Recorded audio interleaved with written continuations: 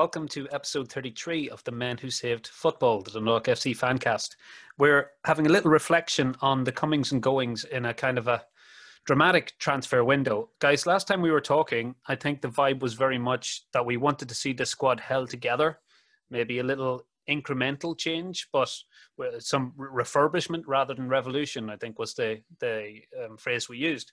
However, it seems that there is going to be dramatic change this season. What have you made of the comings and goings so far? Well, I think the biggest one to comment on is the loss of Sean Gannon.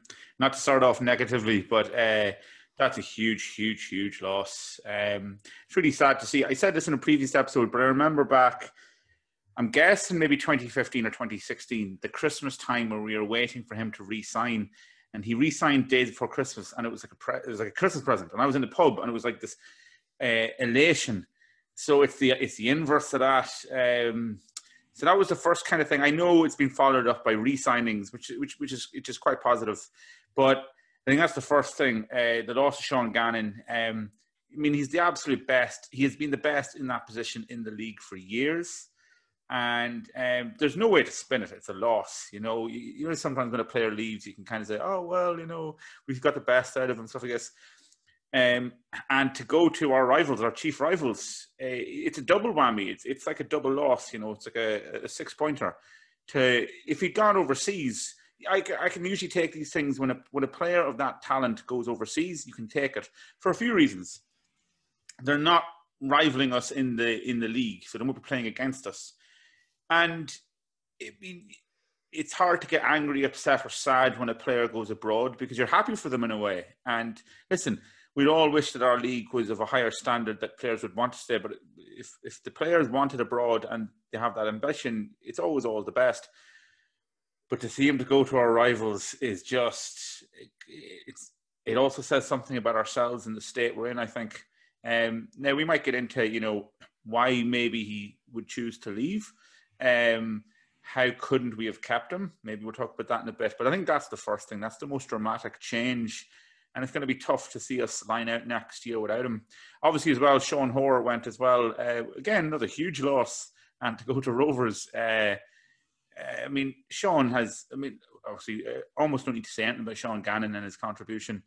But Sean Hoare as well, I think has been a really good squad player over the years and has contributed some pretty important goals as well. So obviously we'll get to the re-signings and the incomings in a bit, but I think that's my first reflection is just those two leaving is huge. Yeah, I think losing the most decorated player in the history of the league to your fiercest rivals is really like a bit of a message. I think it's very hard to absorb that. Like I noticed that Shamrock Rovers' previous incumbent in that position, Rory Gaffney, immediately packed his bags and left for the Irish League, as if to say, well, not bothering sticking around to fight for this position, I'm off. And it's hard not to kind of appreciate that sentiment a little bit. Like that is a big blow. I think also sort of the manner of their departure, that you couldn't help but feel that they were messed around a bit in terms of the contract negotiations. We made like some kind of weird 11th hour bid to try to keep both Sean Gannon and Sean Hoare. Just to show our kind of flailing desperation in the market. At one stage, if you'd said, we've got the best out of these guys, or, there's too much uncertainty about like having these people on the wage bill for years and years, and you just accept it, maybe you can say that's some kind of weak argument against letting them go. But if you're prepared to, like I say, make 11th hour bids to try to actually keep them in the face of, serious competition, I think that's a sign that you've just royally screwed it up. And off they've gone. So yeah, that's kind of hard to take. Yeah, and I think that there's a couple of other people who've left as well, like John Mountney. Rumours that Dane Massey is gone, although like nothing confirmed by the club. And I think we talked about the potential for a wholesale dismantling of the Stephen Kenny, Vinnie Perth era, and it looks more and more like we've got there. And I think particularly in the case of John Mountney, if he turned around and signed for somebody else the next day, you'd say, okay, maybe again he was prized from our grip. But the fact that that hasn't happened suggests that, somebody at the club has just said, no, we're just not keeping these players, and just sent them on their way. And to do that to servants of the club like John Mountney and Dane Massey is just incredible. Like a lack of understanding of both the game and, the club domestically and everything like that. It seems senseless. Yeah, no, you've brought me right back to last week as regards mood, because when the news of Sean Hoare and Sean Gannon's departure broke, I just thought, well, it's kind of a nightmare coming to fruition, because our fear all along was that we were delaying and delaying and delaying in making offers to these. Now, apparently the players, Vinnie Perth had moved to secure both players prior to his sacking, and he wanted to keep Sean Gannon. Like, Sean Gannon is one of the most successful players in the history of the league. He's only one season since his career began that he hasn't picked up a league winners medal. But as well as that, beyond the statistics, beyond the medals, we know that Sean Gannon was one of the absolute pillars on which the success of Dundalk FC has been built over this glorious period. At 29 years of age, nobody can seriously say that Sean Gannon didn't have more to offer. Sean Gannon had a wealth of experience. He knew how to win games. He had played at the highest level. He was an absolutely model professional in everything that he did in every display. And I mean, some people might say, it was a disruptive year and his form suffered. I mean, I really don't think so. If you look at his contribution in the cup final, it was, once again, Sean Gannon was definitely one of the reasons that we won that game. He's involved in the build-up to the goal, which gets us back into it. But beyond just this season, like over a period, Sean Gannon is proven. If there is any player in the league that is of proven quality, it's Sean Gannon, beyond any question. And for us to essentially bumble the contract offer to him to such an extent that at the end of the day, all the signs are that he wanted to stay at Dundalk, that he was committed to Dundalk, and if he had been given a coherent offer from the club, he would have stayed. And all the time that you are sitting and waiting and resting on your laurels and not securing your talent, they are vulnerable to being picked up by somebody else. Now, we thought we were beyond the stage where Shamrock Rovers could come and prize away our best players, but we talked before about the Ronan Finn signing, that happening because Dundalk essentially got distracted by their success that year and didn't address the players' concerns as to what assurances he was looking for. And we lost him to Shamrock Rovers. That proved to be a great success for them and sort of a deficit for us. But to do that on the double is really galling, because both Sean Hoare and Sean Gannon, all the indications are that they would have stayed if given coherent contract offers. But once again, we don't repeat any old tittle-tattle. We wait until we hear stuff from multiple sources, and it has been reported by multiple sources that Sean Hoare was offered a 6-month contract, which doesn't even meet the minimum standard requirements by the governing body of the league. So in other words, Sean Hoare was given an offer by Dundalk FC, which he literally could not accept if he wanted to, because it would have been thrown out when you went to register that contract as not meeting the minimum standards. So while Dundalk seemed to be floundering around off the field making that sort of move, Shamrock Rovers, as we feared, have come along and they've had a conversation with him and they've offered him a long-term, multi-year contract. And once again, if you are as dishevelled and disorganised as we appear to be off the field right now, and somebody else comes along and offers you certainty and stability and also a winning team and a pathway to the Champions League, then that becomes an attractive offer, particularly when you see what Dundalk managed to scrape together as a formal offer before the 11th hour bid to actually keep these players. So, I mean, I think the loss of those players, once again, high-quality players like Sean Hoare, some people might say, if we go back to the beginning of his career, Sean was tipped to go over to England, but, seemed a little bit error-prone in his St. Patrick's Athletic days. And you can look back at the highlights of when he emerged at St. Pat's, and although he had pace and he was strong in the air and he had lots of the attributes that we know, he was a little bit error-prone. But Sean had developed greatly, and one feels that he's now coming into the peak of his career. And I think most Dundalk fans would have wanted to see him and Daniel Cleary form the future foundation of the partnership on which we'd be building our defence. Sean was also versatile in that in a pinch, Sean Hoare could play right back, he could also play defensive midfield, and he was our quickest defender. Now, what's really frustrating is I thought that we were well ahead of Shamrock Rovers in our defensive capabilities. I thought we had a better defence than them. I still think we have a better front line than them, quite clearly. They probably are ahead of us in the midfield category right now. But not only have we lost these players, I mean, like Rory said, if you lose them to overseas, it's one thing. If you lose them to another team, like maybe St. Patrick's Athletic or Bohemians, it's not quite the disaster, but it's kind of a sign that we've lost these players now to the runaway champions of last season. They have now solved some serious deficits in their defence. If Liam Scales goes abroad, it's not such a big deal for them now anymore. They're not weak in that area. They've strengthened in a problem position at right back, right wing back. And we seem to have just inflicted this on ourselves by essentially, once again, don't want to always have to bring it back to the owner, but essentially an intervention whereby the owner took control of the negotiations with players and has, in the case of Sean Hoare and Sean Gannon, come up short, tried a tactic of negotiation which has backfired, and now we've lost two very experienced players in the prime of their career to our nearest rivals. I think in that, as regards the loss of Sean Gannon and Sean Hoare, it's little short of a disaster, and as well as that, to see Danny Mandrew arrive at Tallaght Stadium, it really gives Rovers the upper hand in the opening weeks of the transfer window. So unless something dramatically changes in the next month, I think they've certainly got a head start when it comes to retaining the league championship next season. There's also the other issues that you've mentioned about John Mountney and Dane Massey, long-term servants of the club. And once again, we haven't really covered ourselves in glory as regards how they have been handled. It seems that they were, not really communicated with until the 11th hour, and then after the 11th hour, not really communicated with then. And once again, Dane Massey, you could look at as, once again, a great servant of the club at 32 years of age and returning from a serious injury. You might say perhaps Dane's best days are behind him.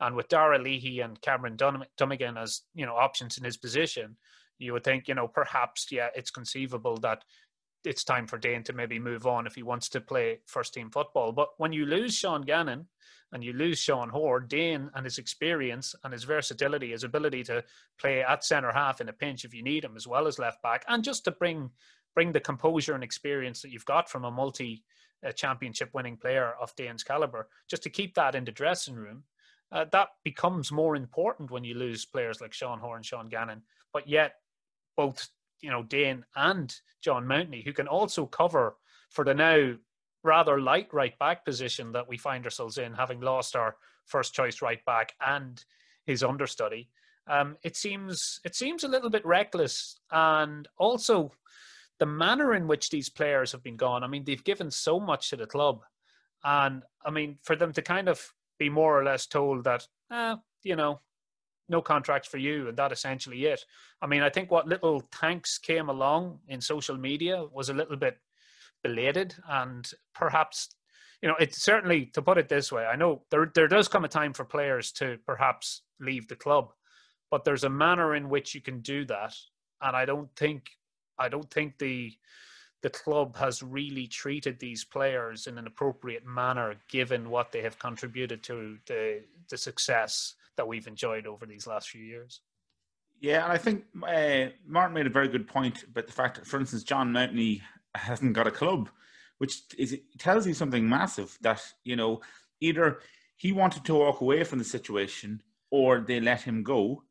And in these uncertain times, for a League of Ireland player to be left out of a situation like that, I mean, Dundalk was always one of those clubs in recent years that, one of the clubs that did the 52-week contracts during the COVID times, honoured contracts through everything and all this kind of stuff.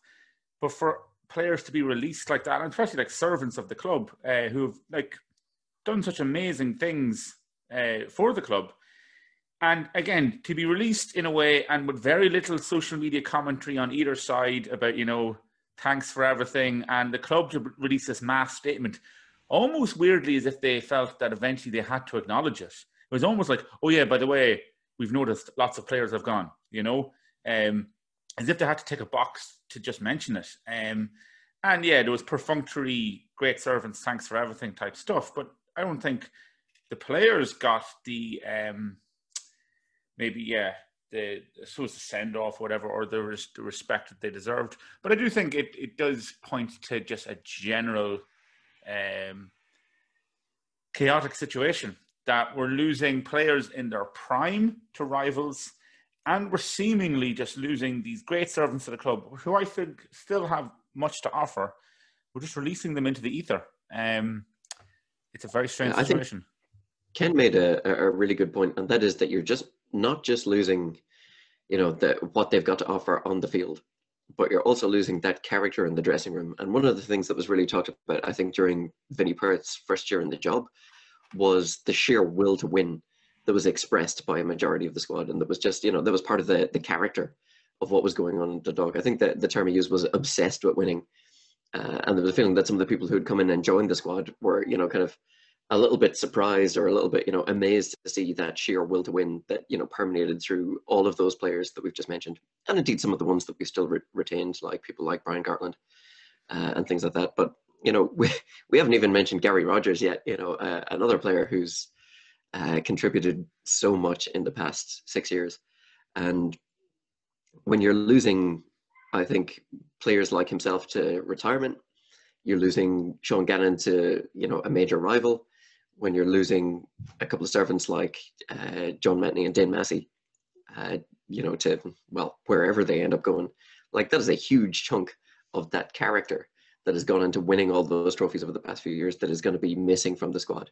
And whatever about the quality of the players that replace them, like having that mentality going into the season that we will win no matter what, I don't think anything is going to replace that. Of course, another development, and we perhaps see some evidence that this may have happened a little bit too late to save some of the squad from departing, but Jim Magilton has arrived.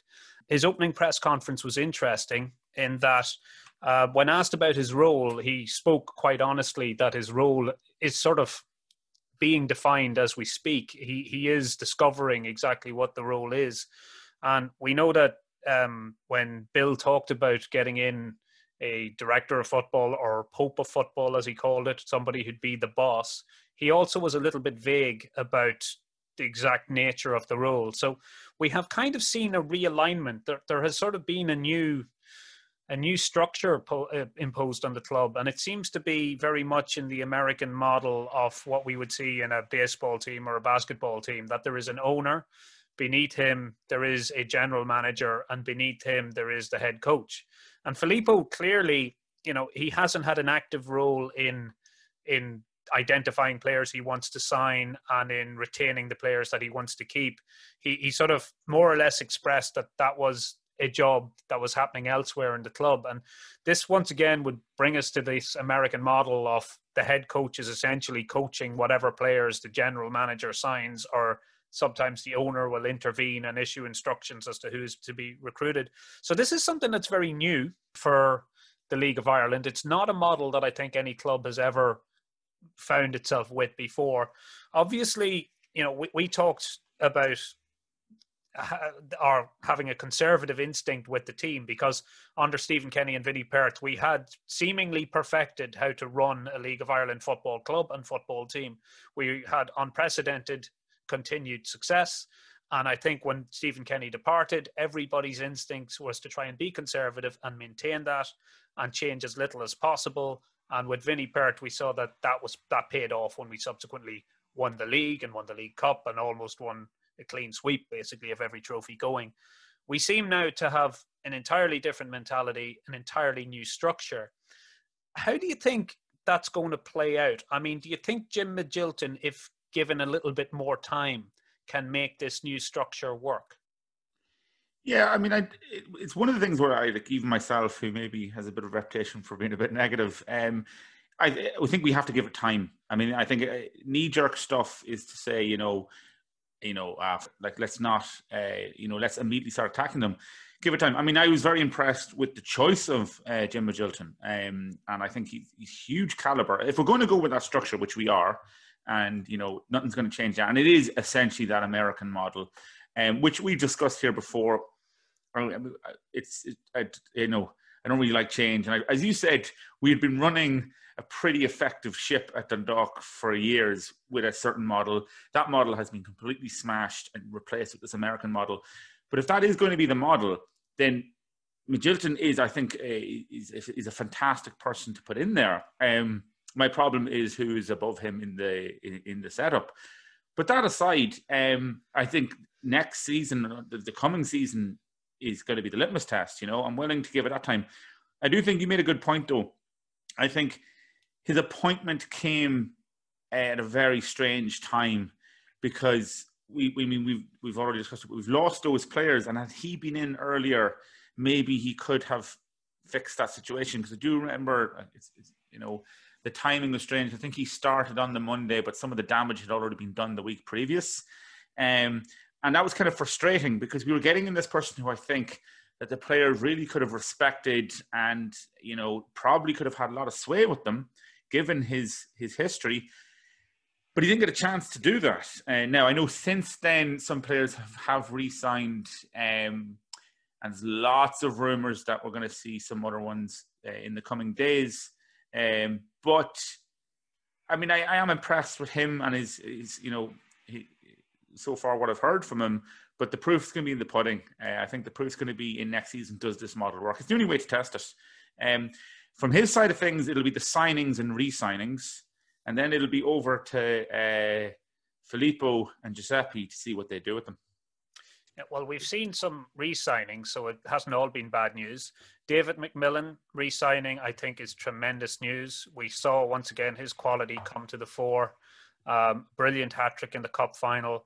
Potentially a target for Shamrock Rovers. I still feel Shamrock Rovers are missing a real out-and-out goal-getting centre forward, and he would have fit that bill. So I'm just delighted that he actually has been signed for us.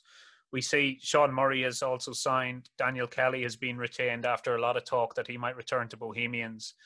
So we do have a few of the squad now who are still, open to offers being tied down. Of course, we identified a long time ago Michael Duffy being an absolute touchstone player that we really need to keep if we're going to make a challenge. You could see next year, if we are to adopt this 4-3-3 model, a front line of Hoban, McMillan, Duffy could be as good a front line as we've ever seen in the League of Ireland. Although with formations being what they are, whether or not you'll be playing Hoban and McMillan together, it's possible, but that hasn't been the way we've been playing for quite some time. But things are changing. But when you look at the quality that we do have in certain positions, I still think we're stronger up front than most other teams, and any other team really in the League of Ireland.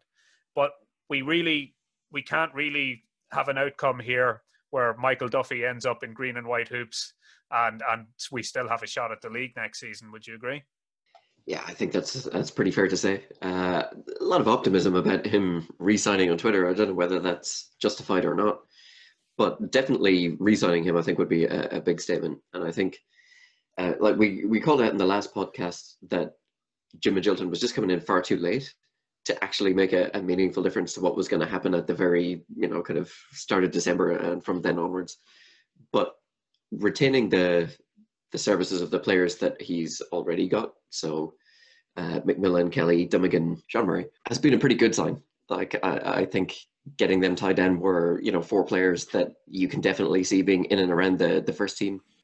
And I think that's positive for the future, not least from the perspective of keeping them out of the hands of, certain other clubs. So as you say, we've got a really, really strong looking kind of forward line, but Michael Duffy, being in that position and not playing for anybody else is pretty much central to the plan as well. At the same time, I'm a little bit surprised that we further strengthened in that area when we have such obvious gaps in other places. So like signing Midtskogen, I think he was a player that really stood out for KE in the playoff game for the Europa League. Like, I was very impressed with him. I think he will actually be a really effective player in this league. But at the same time, that was an area that we were already strong with, say, Pat Hooban, for example. And at the moment, we have no goalkeepers at the club. And I think like the amazing kind of commentary around Steve Williams leaving and, a few wisecracks on Twitter saying, well, he's got no goalkeepers to coach. So, why employ a coach at the same time, kind of had a slightly kind of bitter ring to it. as we look at that. Why are we further strengthening the forward line when we've got no goalkeepers, and as you mentioned already, we've maybe got a bit of a gap at right back? That's an interesting kind of commentary on the strategy that's maybe being employed. So I think like at the tactical level, like dealing with individual players and getting them signed up and stuff like that, Magilton looks like he's doing a good job so far. Maybe the overall strategy still looks a bit threadbare. Yeah, very much so. I mean, we can talk about the forwards in a moment, but to lose 3 goalkeepers and the goalkeeping coach is certainly an issue that's going to have to be addressed. And we've seen, I suppose, with other clubs that there is a dearth of goalkeeping talent. Usually in Ireland, there's 3 or 4 top quality keepers knocking around the league.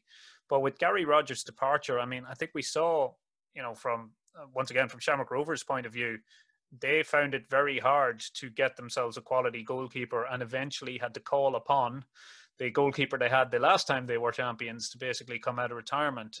And it was always a weakness, and it was always one of the reasons that, they weren't really a factor when Cork and ourselves were basically hogging the league and contesting with one another, is what the Shamrock Rovers seemed to go through a series of goalkeepers who were all dodgy and all prone to catastrophic errors.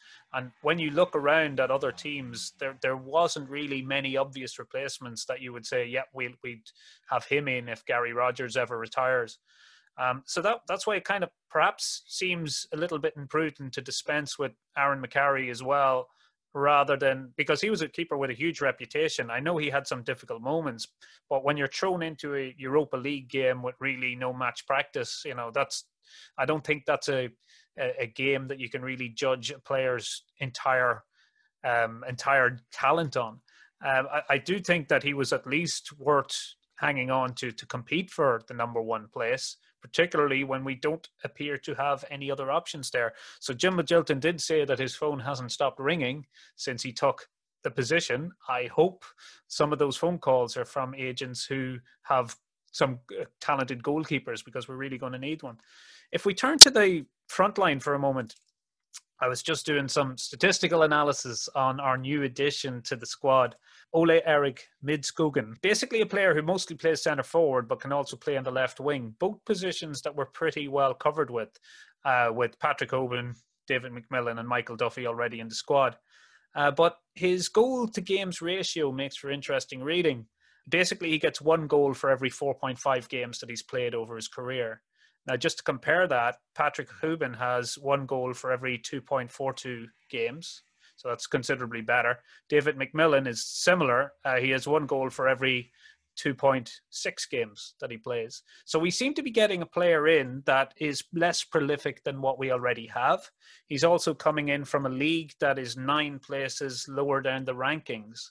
So it's a curious appointment. But what makes it even more curious is with Georgie Kelly's departure, we've essentially given a free transfer to Georgie after him going out on loan. Whether he would have re-signed anyway is dubious, as I think he now is prioritising getting first-team football, and how much of that he would get with Hoban and McMillan alone ahead of him in the squad, who knows. But would you like to know Georgie Kelly's goals-to-game ratio? 2.04 for every goal. That's actually better than McMillan and better than Patrick Hoban, and considerably better than our new recruit. So that's not to jinx Ole. Let's hope that he does come in. He's 6'4", 25 years of age. Perhaps he is going to triumph in the league or be a success based on height alone, or bringing just kind of a more European quality to the league that'll allow him to be a success. But it would appear, if we look at the statistics, that we've let go a player who has over 100% more efficiency in goals to games ratios. Yeah, I think retaining Georgie Kelly would have been impossible because I think the damage there was done, and I think letting him go out on loan and stuff like this, and he must have known where he stood in the pecking order, and so I don't really blame him as well. You know what I mean? Like I couldn't imagine any scenario where he would have re-signed with us, because he would have known he's either going back out on loan or he's on the bench. So I think that was a lost cause. It's a shame, because I said great talent and the stats speak for themselves. So that's one thing. The other thing is I was impressed as well. The fleeting bit we got to see of, I'm not going to attempt to pronounce his name, to be honest, say Ole. But big lad, I think, could really stand to him, excuse the pun. I do think that kind of height advantage in the League of Ireland could really pay off. So maybe that's it.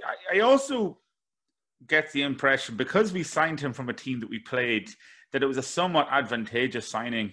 That obviously, we had seen him, word had got out, he caught the eye, word got out that he was moving on or something like that. So it seemed like it was an advantageous signing, which isn't to downplay it or to say that, it wasn't thought out. But I do think that they probably got this sniff and said, right, let's go for him. Because as you said at the start there, it's not really an area of priority that we need to start looking at. It's obviously the gaping hole in between the posts. And obviously defence needs a bit of work. Striker is the last thing in that list that we need. So I just get the impression that they must have got wind that he was up for grabs, so they went for it. The thing I find most surprising is that, I think when you look at Georgie Kelly departing, the reason that he's gone is that he was just too similar to Patrick Hoban. Like the two of them were essentially competing for the same place. And what I liked about the other options that we had is that David McMillan is a different type of striker. When you look at what he brings, it's a real, dogged determination, like hounding defenders, like never stopping for the time he's on the field. The amount of energy he expends, either chasing central defenders or, running in behind them and that kind of thing is just like really incredible when you watch him at work. And that was a little bit different from what Patrick Hoban offered. And at the same time, he's got like a quality finisher as well at the same time. So lots of advantages there. And I think in reserve then as well, we had the likes of Daniel Kelly, who played up front in at least one European game and looked very effective. And what he brings to the table is a lot of pace over the top. So maybe what the other two haven't got is, somebody who, out and out, you can just stick a ball over the top of the back four of whoever you're playing against and hope that he will chase it. And he's a pretty good finisher himself. And then you look at Midtskogen coming in and you think to yourself, what is it that's different that he's bringing to the party? And I'm not sure. I mean, when he played against us, he looked mobile, maybe a bit more mobile than Patrick Hoban. At the same time, he was, he scored a great goal, so like he can clearly finish as well. But he's not going to be somebody that you're going to be looking for long balls over the top to. And so it's a bit difficult to say where he's going to place in the pecking order. And so, I'm for that reason, I'm not really sure why that was an area that was targeted in particular. Bit of a strange one. There's plenty of strange things going on as regards to recruitment right now. Hopefully, though, we will have a balanced squad come the opening of the season, particularly that goalkeeping area. One area that also has been addressed, and we've looked to the Faroe Islands again for a replacement for Sean Hoare at centre half. Sonny Natterstedt. He's an international player, Haitian-born, but a Faroe Islands international. 26-year-old. Once again, seemingly we're going for height. He's 6 foot plus, 6'5", I think, according to his stats. I know nothing about him. But what do you think is driving this interest in players from the Faroe Islands? Is it simply that we played a Faroese team and now we've begun to look at that league more closely? That's the only thing I can think of, that it's kind of advantageous that that we came across them and that the club have seen something up there. Or is there an agent involved that has these contacts? It could well be an agent driving all this, who knows? Or possibly we're looking for rhyme and reason from a club that has absolutely no sense of logic or preparation. Well, I think Brian Kerr talked about Faroese football being on the up lately, that like internationally they're doing quite well, albeit that they're in a much lower pot than the Republic of Ireland are. But, they seem to have some good coaches involved. Clearly, they made it, KE made it to the playoff round. And so you can see that, okay, maybe they're not at the same level of quality that our league is yet, but they are certainly starting to produce some good players and, starting to get things right. And I think maybe that's a good strategic move, that we're looking at leagues like that where we still have a bit of an advantage over, maybe in terms of the amount that we can pay players. And say that is an area where, you know, one or two of the select best players in the league we could pick up and really strengthen. But the risk you're taking in that case is, you know, we've said it a lot on previous casts as well, that when somebody comes into the league from outside, it takes quite a while to acclimatize, particularly to, you know, the pace of the league and the tempo at which games are typically played. And a lot of, you know, Central European players struggle when it comes to being dropped into that environment to start with. I'll be honest, I don't know a lot about the Faroese League. I'm not going to be able to say whether that is similar enough to our own that people are just going to be able to hit the ground running or not. But that is a risk. Well, regardless of what happens, we will see a lot of former Dundalk players returning to Oriel next season in the colours of other clubs. And it sort of brings us to what reception they can expect. Now, for me, I think there is a scale of how you handle your departures. Although most Dundalk fans have sort of probably blotted it out of our memory, one of our most popular servants ever, Martin Lawler, he did actually leave for a season and commit the ultimate crime of going to Shamrock Rovers before he came back to be a kind of squad player for the 95 league win. And Brian Byrne, another fan favourite, did leave to go to Shamrock Rovers as well. So this path is not unprecedented. But I did see when Sean Gannon and Sean Hoare announced they were announced by Shamrock Rovers. I've hasn't time for them now. Vinnie Perth was once again on News Talk, and he described it as heartbreaking to see Sean Gannon in a Shamrock Rovers jersey. I'd have to put it a little bit stronger than that. I could not watch that stuff on their media feed. I just found it physically sickening to see Sean Gannon at a Shamrock Rovers press conference. Because to me, he was the embodiment of the team. I just, you know, will always associate him with it, those glorious Dundalk. All the achievements of the Kenny Perth era, he seemed to embody everything that was good about them. I just couldn't watch it. Like I usually watch other media feeds for that. I just could not bear the sight of it. But I did see on our own social media fields a lot of fans coming out with like snake emojis and like talking about betrayal and all of that. Now, to me, there is a scale here. I mean, nobody really gave out about Martin Lawler giving us 18 years service and going away for a season and coming back. Likewise, I don't think Brian Byrne tarnished his reputation, because Dundalk was, once again, we were somewhat falling apart when he was tempted away to Rovers. You know, I think there's a big difference between that and kind of, I think if you want to go to the most kind of dubious end of the departure to Rovers scale, it's certainly Mr. Neil Fenn sits at the pinnacle of that particular mud pile. To feign retirement and ask to be released from your contract and to get that in good faith, and then to return 2 or 3 weeks later leading the line for Shamrock Rovers, I think you have to go to certain pages of the Bible to find betrayal of that level. But I do feel, in the context of the two Seans, particularly Sean Gannon, I mean, we took him from Shamrock Rovers, where apparently he wasn't that highly rated. He swiftly became an absolute legend for Dundalk FC, gave us years of great service. Fully believe what I've been told, that he would have stayed and wanted to stay and was very much wedded to Dundalk as a club. I just think, sickening and all as the sight of him is going to one of our main rivals, I think the absolute salt in the wound would be if Sean Gannon was now booed by Dundalk fans on his return. I know some people will just feel that as a kind of obligation of being a Dundalk fan, that they've got to do it. But for me, I mean, in my heart, Sean Gannon will remain a Dundalk player at some emotional level. I just wanted to ask you guys what you thought about that. The rivalry is intense, we know. You know, it goes through generations, regardless of where we are in the league. You know, Shamrock Rovers is always a game that's keenly anticipated, and the rivalry has been intense for generation after generation.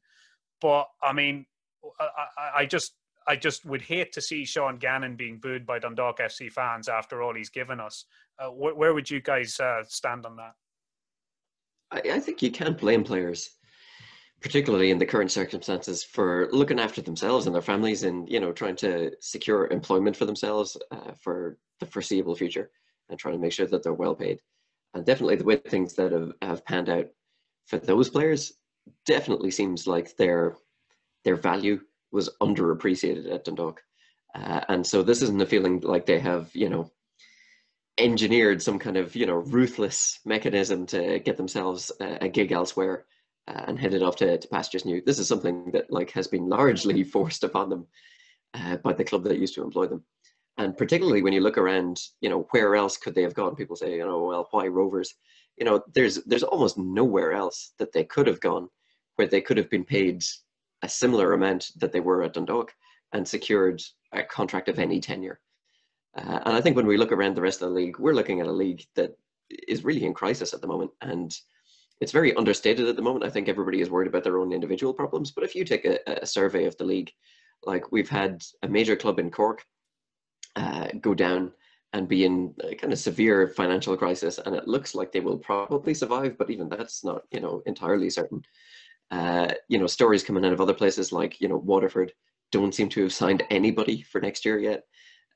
Derry have come out and publicly announced that they're going local, that they don't have the funds basically to try to put together a team that I think are capable of competing for Europe. The league as a whole has no sponsor. There's no TV deal.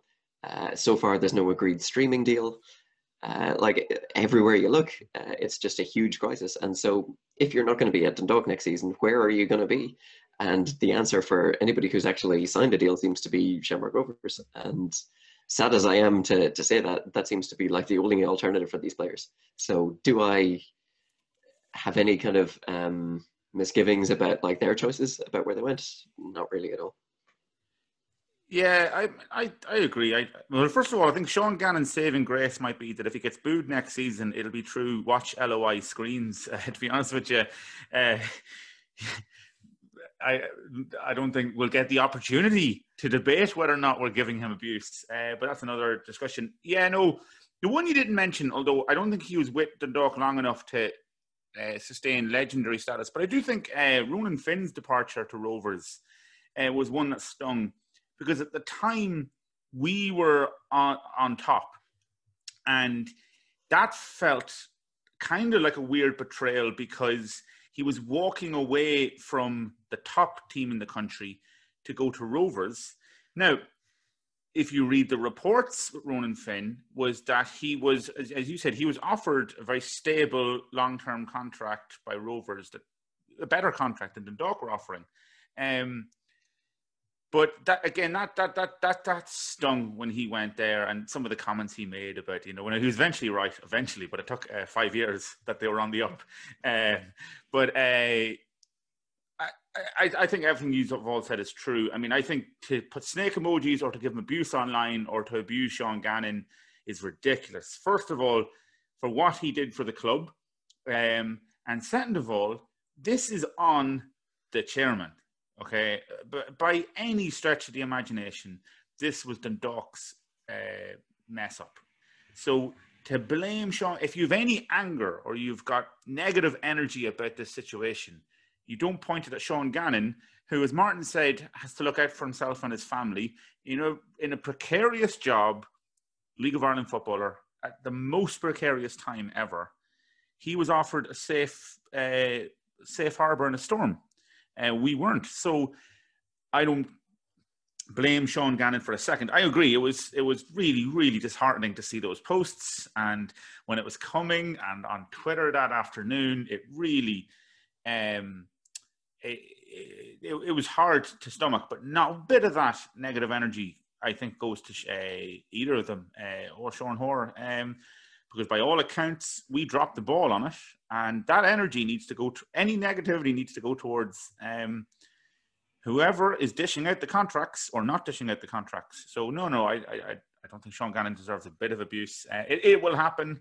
But I think it's going to be a minority, to be honest with you. And hopefully maybe the rest of Royal Park can tell them to shut up. I'm going to play devil's advocate here. Can we say that there is an argument for not offering people long-term deals, given the uncertainty that there is around the league at the moment about when the league will resume or how many games will be played, or whether there will be any money to kind of fund prize money and things like that? Well, I think that's an interesting point, and I think James Rogers, local journalist and one of our listeners, who gave us a tweet during the week. Thanks very much, James. He made that argument, I think, when he was on Between the Stripes. He said perhaps there's a rationale here where Dundalk think that it's too uncertain to offer multi-year contracts, but offering contracts is a competitive enterprise. If you set out your stall and think I can maintain the talent that I want with the offer that I'm going to make in a competitive environment, then the proof of whether you're correct or not is if you manage to keep the talent that you want to keep. Now, it appears to me that we did want to keep Sean Gannon. We did want to keep Sean Hoare, but we made contract offers which were, in one case, so bizarre as to not even meet the minimum criteria for the governing body, as I said. Like, once again, this is something that Rory mentioned about the libertarian maverick stroke that the chairman seems to have, that the rules and the regulations are for other people. He'll just come up with an idea and try and impose it. Well, I mean, when you offer a player a 6-month contract that isn't legal, which we've heard from multiple sources, that was the offer that was made to Sean Hoare, and Shamrock Rovers come in and offer you a multi-year contract, I mean, that isn't really a dilemma. You've only got one coherent offer there. So when you only have one offer, you've only got one option. Apparently, Sean Gannon was also offered a 1-year contract and told to prove that he was worthy of another one. Well, I'm sorry. If any player has proven their quality in the history of League of Ireland, it's Sean Gannon. All he has to do is point to his kind of mantelpiece and you will see all the medals that he's won throughout his career. So I don't, like, you can say, yeah, look, it was a hard bargain. I mean, if they had pulled this off, if they had kept our best players, you would say, yep, you got it right there, guys. Your negotiation, your strategy, your tactics was all sound. But when you hand 5-star players in the prime of their career to your main rival, you weaken yourself while correspondingly strengthening them. It's a disaster, and it's got to be called out as a disaster. And I think those two departures in particular really hand Shamrock Rovers the initiative and gives them a spring in their step. And you couple that with Mandrew, who we haven't even talked about. Like, Jack Byrne has departed officially, and good luck to Jack Byrne. We can now be magnanimous about him. Once again, the hype, he would have to have been capable of miracles. Once again, we'd be turning to the Bible if the hype was justified. But I think everybody who likes football and can take off their club loyalty glasses for a moment will acknowledge that Jack Byrne was a star player in the league and a player of real quality. And had the Crowne Plaza rumours turned to be true, I'm sure every Dundalk fan would have loved the idea, however far-fetched it was, that he'd be lining out as our number 10. But the thing about the Shamrock Rovers squad is, I think the centrality of Jack Byrne was somewhat overplayed, because even without him, you've got an awful lot of quality in that midfield. And with Mandrew, you probably have a player of sufficient quality coming in to really soften the loss of Jack Byrne. Jack Byrne got 8 or 9 goals, I think, this season, in the half season that we just played. I would expect, unless Danny Mandrew goes there and flops, that Danny Mandrew, surrounded by the quality of players that Shamrock Rovers have, will get at least 10 goals from play in a full season, should we have one. And in other words, I think he's a ready-made replacement. I don't think Shamrock Rovers will be greatly weakened. Now, I've seen a lot of commentary on Twitter, and it's basically speculating that Shamrock Rovers are a much diminished force now that Jack Byrne has gone. Really, I think you're buying too much into the Jack Byrne hype with that. If you take the current Shamrock Rovers squad and you add Sean Hoare and you add Sean Gannon and you add Danny Mandrew, that's a stronger team than last year, even without Jack Byrne. And it's got more know-how and it's got more experience. And of course, all of them now have a league medal on their mantelpiece from which they can draw confidence. So I would not expect the departure of Jack Byrne to have that negative an impact on them. I don't want to dismiss your point entirely, but he was their top scorer. He was also their man with the most assists. And he also played a good bit deeper than Mandrew does, and probably did more work defensively than Mandrew will do. So to talk about Mandrew being a kind of ready-made replacement that is just going to drop in there, I don't think that is correct. And I think the loss of Jack Byrne will significantly weaken Rovers. that's not to say like that their business is finished in the transfer market, and they might add another player or two here, particularly up front, where I think they struggle a little bit. That might add to them, but I still think that there was a lot that Jack Byrne was doing that is not going to be replaced by what they've got currently. And so I do think, as things currently stand, things have maybe leveled off a bit, but it's hard to say. I'm going to come in here right in the middle between the two. I definitely don't think it's the loss to Rovers that some people are making out. It's not a Sean Maguire Cork situation. Because when Sean Maguire left Cork, I mean, that is the season. That's a season of two halves. You could see it. I mean, it's right down the middle. When he left, is when, I mean, the damage was done. But had he left earlier, Dundalk could have won that league. So I think Sean Maguire Cork had a way more central role in their league win. I think Jack Byrne is an amazing player. I don't think he was the second coming of Christ that some people made out. I think he's a really, really good player. I still maintain Richie Towell is better.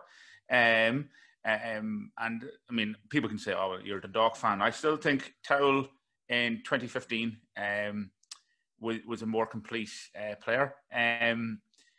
But I think that they were really strong. All the other positions around him are really strong as well. I mean, they were really formidable in midfield. I do think striking-wise, I agree. I think we've got a better forward line. They've probably got the best defence, I think that he will be a loss to them, but I still think, I mean, they are still going to be favourites, strong favourites next season. So, I mean, it's good that he's gone. There's not a chance in hell he is signing for us. I still know there are some true believers out there who I don't know what planet they live on, or but who still believe that he may rock up the M1. Never going to happen. It was never going to happen either. I'd almost pull him aside and say, Jack, you're feeling okay, to join us. I just think that would be a crazy move for him. And that tells you everything you need to know about Shamrock Rovers and Dundalk at the moment. But I still think they're going to be the team to beat. I know we talked a lot about Shamrock Rovers. It's not that we're obsessed with them. It's simply they're where Cork were a couple of years ago. And I imagine if we were doing this podcast back in 2016, 2017, we'd be talking as much about Cork City. But it seemed that if you go back to the last time Shamrock Rovers won the league, it looked ominous because they had won it twice in a row. They had the new ground in Tala. They were discovering a new fan base. A lot of people were reconnecting with the club, and it looked very much like, having won it twice, there was a foundation there for a decade of dominance that might not be broken, because they had the financial muscle, they had the momentum of success, they had a league-winning team. And then Michael O'Neill got taken to international management by the IFA, and suddenly Shamrock Rovers seemed to go into a period whereby they made a series of hasty decisions to sack managers, most notably Stephen Kenny, and we kind of can now see the full scale of that mistake. But also, Trevor Crawley wasn't really given much time, and Pat Fenlon wasn't really given much time either. There seemed to be, after expectations rose under Michael O'Neill and Jim Magilton, that Shamrock Rovers should naturally be winning the league every year. And if you weren't winning it after 2 months, the clouds began to gather round and the fans began to give out. And there was a series of very hasty sackings, a period of instability, a lot of good players leaving Shamrock Rovers to actually join Dundalk and form the foundation of what would go on to be our period of dominance, with, of course, an ex-Shamrock Rovers manager. Now, the reason I bring that up is, have Shamrock Rovers learned the lesson that we previously seemed to learn, that stability was important, that we brought Stephen Kenny in with a blank slate, we gave him complete authority to build a team, however long it took, and it didn't take all that long because Stephen was so good. But we stuck by him, we gave him control, we had utter faith in the manager. Whereas, now we had the precipitous sacking of Vinnie Perth really I think most people say, without really the justification of, I think you should only really sack a manager when it's clear that there is very, very little probability that things will improve. And he has tried everything and he has been given, adequate time. I think that's the criteria. Once you're convinced that, you are in a unalterable decline, I think that's when you can begin to consider a manager's position. But I don't think anybody can say that was the case. We barely had a dip in form and Vinnie Perth was gone. And we know that there was a lot of instability in the background created by the chairman. But the reason I mention it is we seem to have become unstable. We seem to be making the type of decisions off the field that Shamrock Rovers were, which took them from a position of dominance to many, many years of stagnation, instability, managers coming and going, players coming and going. And now it looks like Shamrock Rovers have learned the lesson from our success. Stephen Bradley, as we all know, was under a lot of pressure. The fans had the banners out. They wanted him sacked. They wanted him gone. But the board, rather than doing what they did in the past up in Tala, they stuck with him through many, couple of lean seasons where they weren't really competitive and they weren't getting close to Cork and they weren't getting close to us. And that probably were hard seasons for Shamrock Rovers fans to endure when their, appetite is for silverware. But finally, having persisted with him, having stuck with their manager, they're now enjoying the success of that. So I suppose the question that I'm putting to you is, have they learned lessons from us just at the exact same moment that we've forgotten the lessons that made us successful during this glory period? Yeah, I think pretty much. I think the fact that they stuck with Bradley following the banner incident, which it was against us and we saw it all. I mean, Rovers in the past have pulled the trigger, as you've said, quite hastily. But against the fans and that level of vocal lack of support that Bradley had, for them to hold then was a really brave decision by them, because they've been swayed by the fans in the past before. And they stuck with him and it has paid off. So definitely, and I think you summed it up. We're the inverse situation, because there's lots of stories about Vinnie Perth and rumours and, falling out with players, falling out with the chairman, all this kind of stuff. But if you take it on footballing terms, yes, we didn't restart great, but nowhere near sacking level.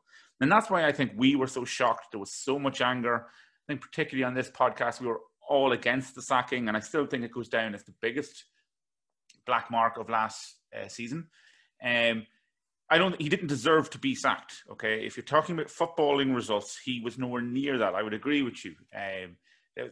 It's still a crazy decision. And, people have asked the hypothetical situation, given what happened in the end, the European campaign, and given the FAI Cup, was it the right decision? I still think it was the wrong decision. We talked about this in a previous podcast. I still think it was the wrong decision. But we're in what-if territory at this stage. But definitely, it has flipped. And I think... Now, the only thing I will say is that, especially with quote-unquote the Dublin media, there is always this narrative of a period of Shamrock Rovers dominance is foretold and will come to pass. It's almost biblical, a prophecy, that they will return from the wilderness, and it's set in stone that they will have years of dominance. I do think at the start of the last decade, everyone was clamouring for it. Didn't happen. Then there was talk of Cork having a period of dominance. That didn't happen. This time around, I do think that the situation is bleak in that regard for us, because I just think everything is fitting into place for them to I just can't see anyone taking the league off them. I think Dundalk will probably return to rivaling them and replace Bowes in that regard. But I still think the stage is set for them to dominate. Interesting, though, goes back to a question Martin had earlier on about things like, offering 6-month contracts and is it the right thing to do?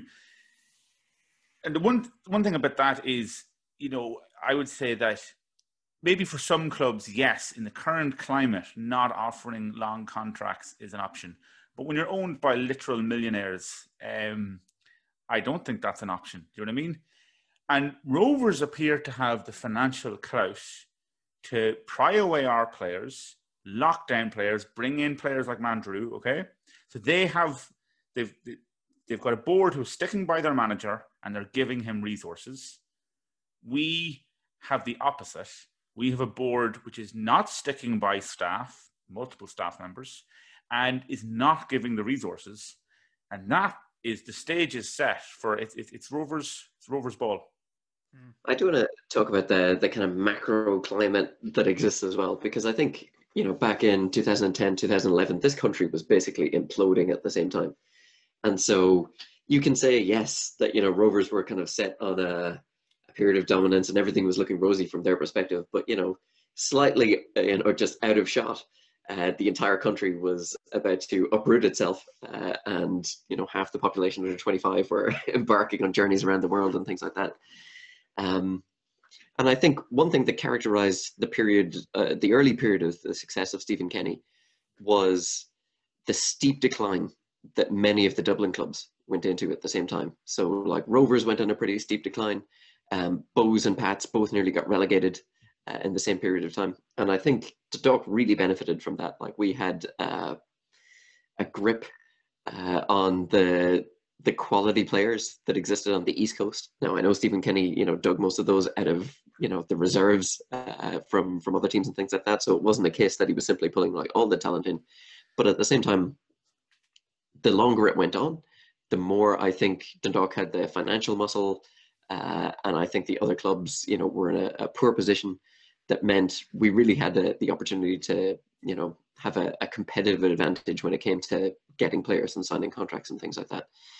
If you look at the situation currently, again, there's a bit of a crisis underway, but I think the picture around the East Coast is much more mixed. Like I think Bows are, at a kind of recent high point. They certainly seem to have a great youth system, and their partnership with St. Kevin's Boys seems to like bring them in a lot of talent on a conveyor belt there.